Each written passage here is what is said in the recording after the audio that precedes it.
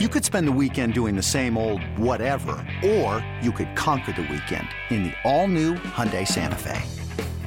Visit HyundaiUSA.com for more details. Hyundai, there's joy in every journey.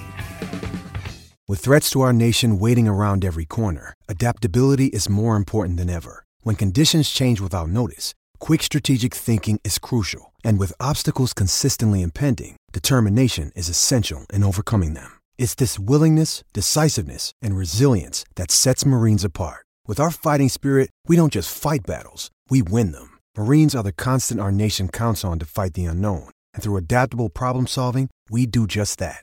Learn more at marines.com.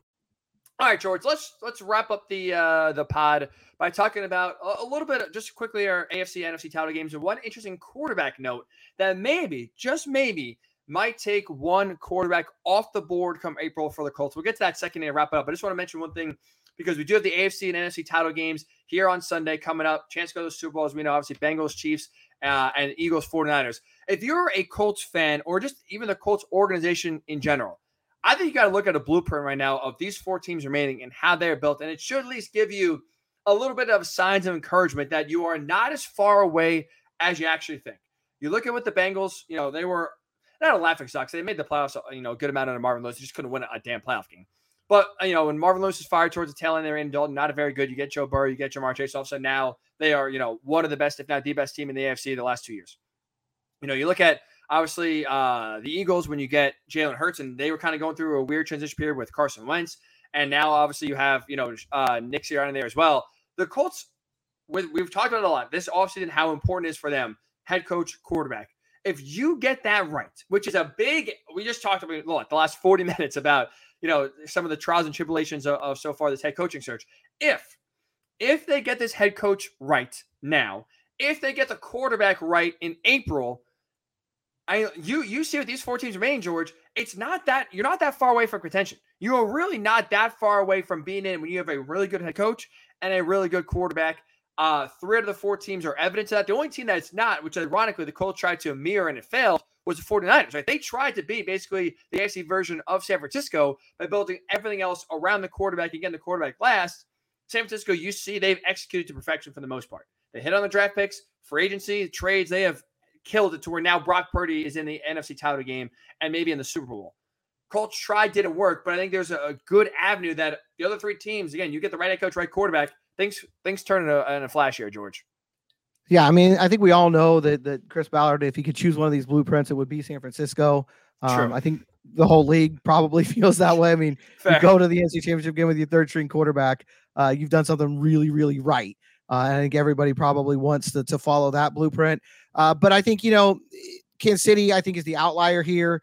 They just made they're kind of the one team that understood what Patrick Mahomes could be, believed in that, traded up to get him, changed their offense to suit him, put, the right pieces around him. And they had a plan. They executed it flawlessly.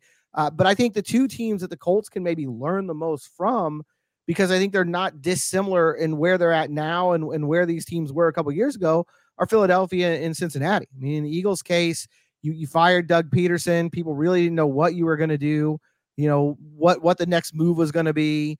You were coming off that Super Bowl win. It was incredibly disappointing to fall the way that they did. And you had Jalen Hurts, who was a second-round quarterback who nobody really knew what to expect from him. They hired Nick Sirianni, and they put the right offense around him, which I think if you look at all of them, that's the biggest key, putting the right quarterback in the right place. Don't put a, square peg in a round hole here, and I think that's what all 4 of them have done outstandingly. But Philadelphia and Kansas City in particular changed those offenses, tailored them around their quarterbacks to give them the best chance of success. And then in Cincinnati, the number 1 overall pick, which the Colts could, they could make a move up there if they want to do that this year, and got Joe Burrow, and then again made those moves. But if you look at where the Bengals were coming into that, Mike Brown was under a lot of fire. People were saying he's a little crazy. People weren't sure what he was going to do with this franchise. Is he cheap? Is he not going to pay? Or can they ever really win here? And now they might go to back-to-back Super Bowls. So I think those 2 franchises, if you look at where they were in, say, 2020-ish, that's not incredibly dissimilar to where the Colts are now. I think the big thing with both of them, though, as we look at this coaching search, neither Zac Taylor or Nick Sirianni was a really popular hire when it happened.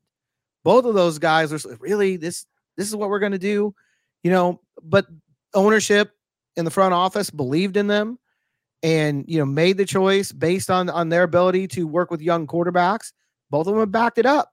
So I think that's, if you're not a believer in Evero, you're not a believer in Steichen or Callahan or, Bieniemy or whoever may come in here, just remember that, Nick Sirianni, I don't know if your first introductory press conference can go much worse than Nick Sirianni's did in Philly. No. So like patience, right? Patience. And it goes back to George, to kind of put a bow, at least on, for the most part, this entire conversation has been Jeff Saturday.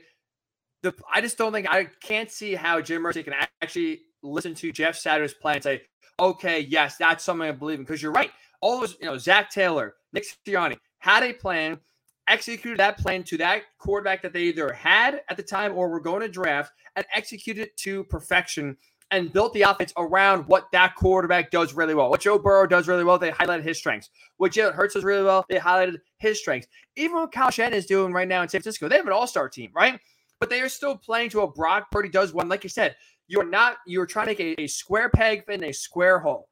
And for the most part, that means the coaching staff and the offense adjusting to what the quarterback does best. And I just can't, I just don't see a way that Jeff Saturday is going to be able to hire an offense coordinator that's going to be able to adjust to as high of a level as you need to adjust to make sure that the transition to Bryce Young or CJ Stroud or Will Levis, or if we want to get crazy, Anthony Richardson, and make sure that is the best possible offense for them to fit into and have success early on, which again is another reason why we've been hammering home for a while about not only no Jeff Saturday, but just the importance of this hire in general, because you're right. You see, if you get it right, it's tough to do. It's not easy to do. If you get it right, you can have results turn around very, very quickly here. I think that's almost perfectly, for the most part, the four teams remaining in the AFC and NFC title games, I think, do highlight that, and hopefully send Chris Ballard and especially send Jim Irsay a reminder of that, and really do push getting it right. So speaking of quarterbacks, George, let's finish up with this. So potential quarterback on the Colts board is Kentucky quarterback Will Levis. Very, very, very interestingly, he is skipping the Senior Bowl. Skipping the Senior Bowl, which is a big deal, which is, for someone like Chris Ballard who does value the Senior Bowl a lot.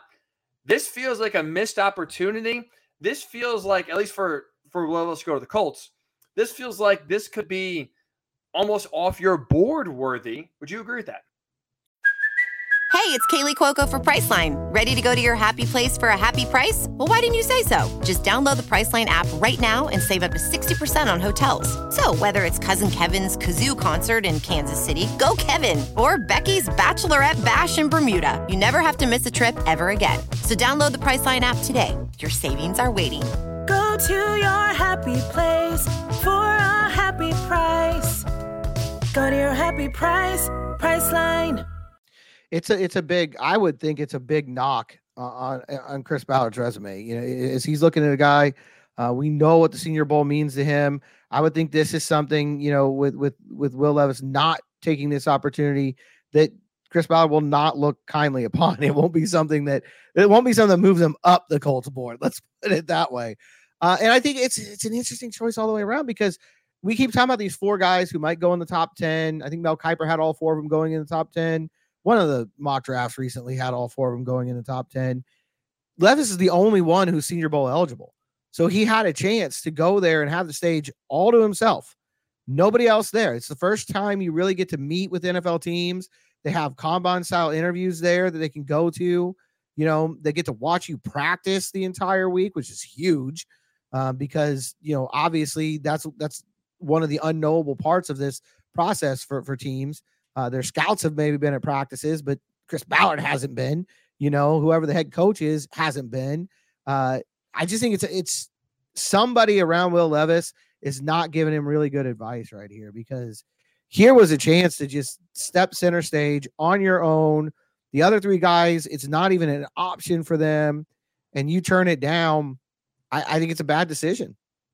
I'm with you. It doesn't really make much sense, because Will Levis is not good enough to skip the Senior Bowl. Like, you have a guy like Joe Burrow, who at LSU won a national title. Like, it was hands down, he's going number one in Cincinnati. There's no doubt about it. So there's really no reason for him to go to the Senior Bowl because he couldn't, elevate or improve his stock any more than he already did in his final year at LSU.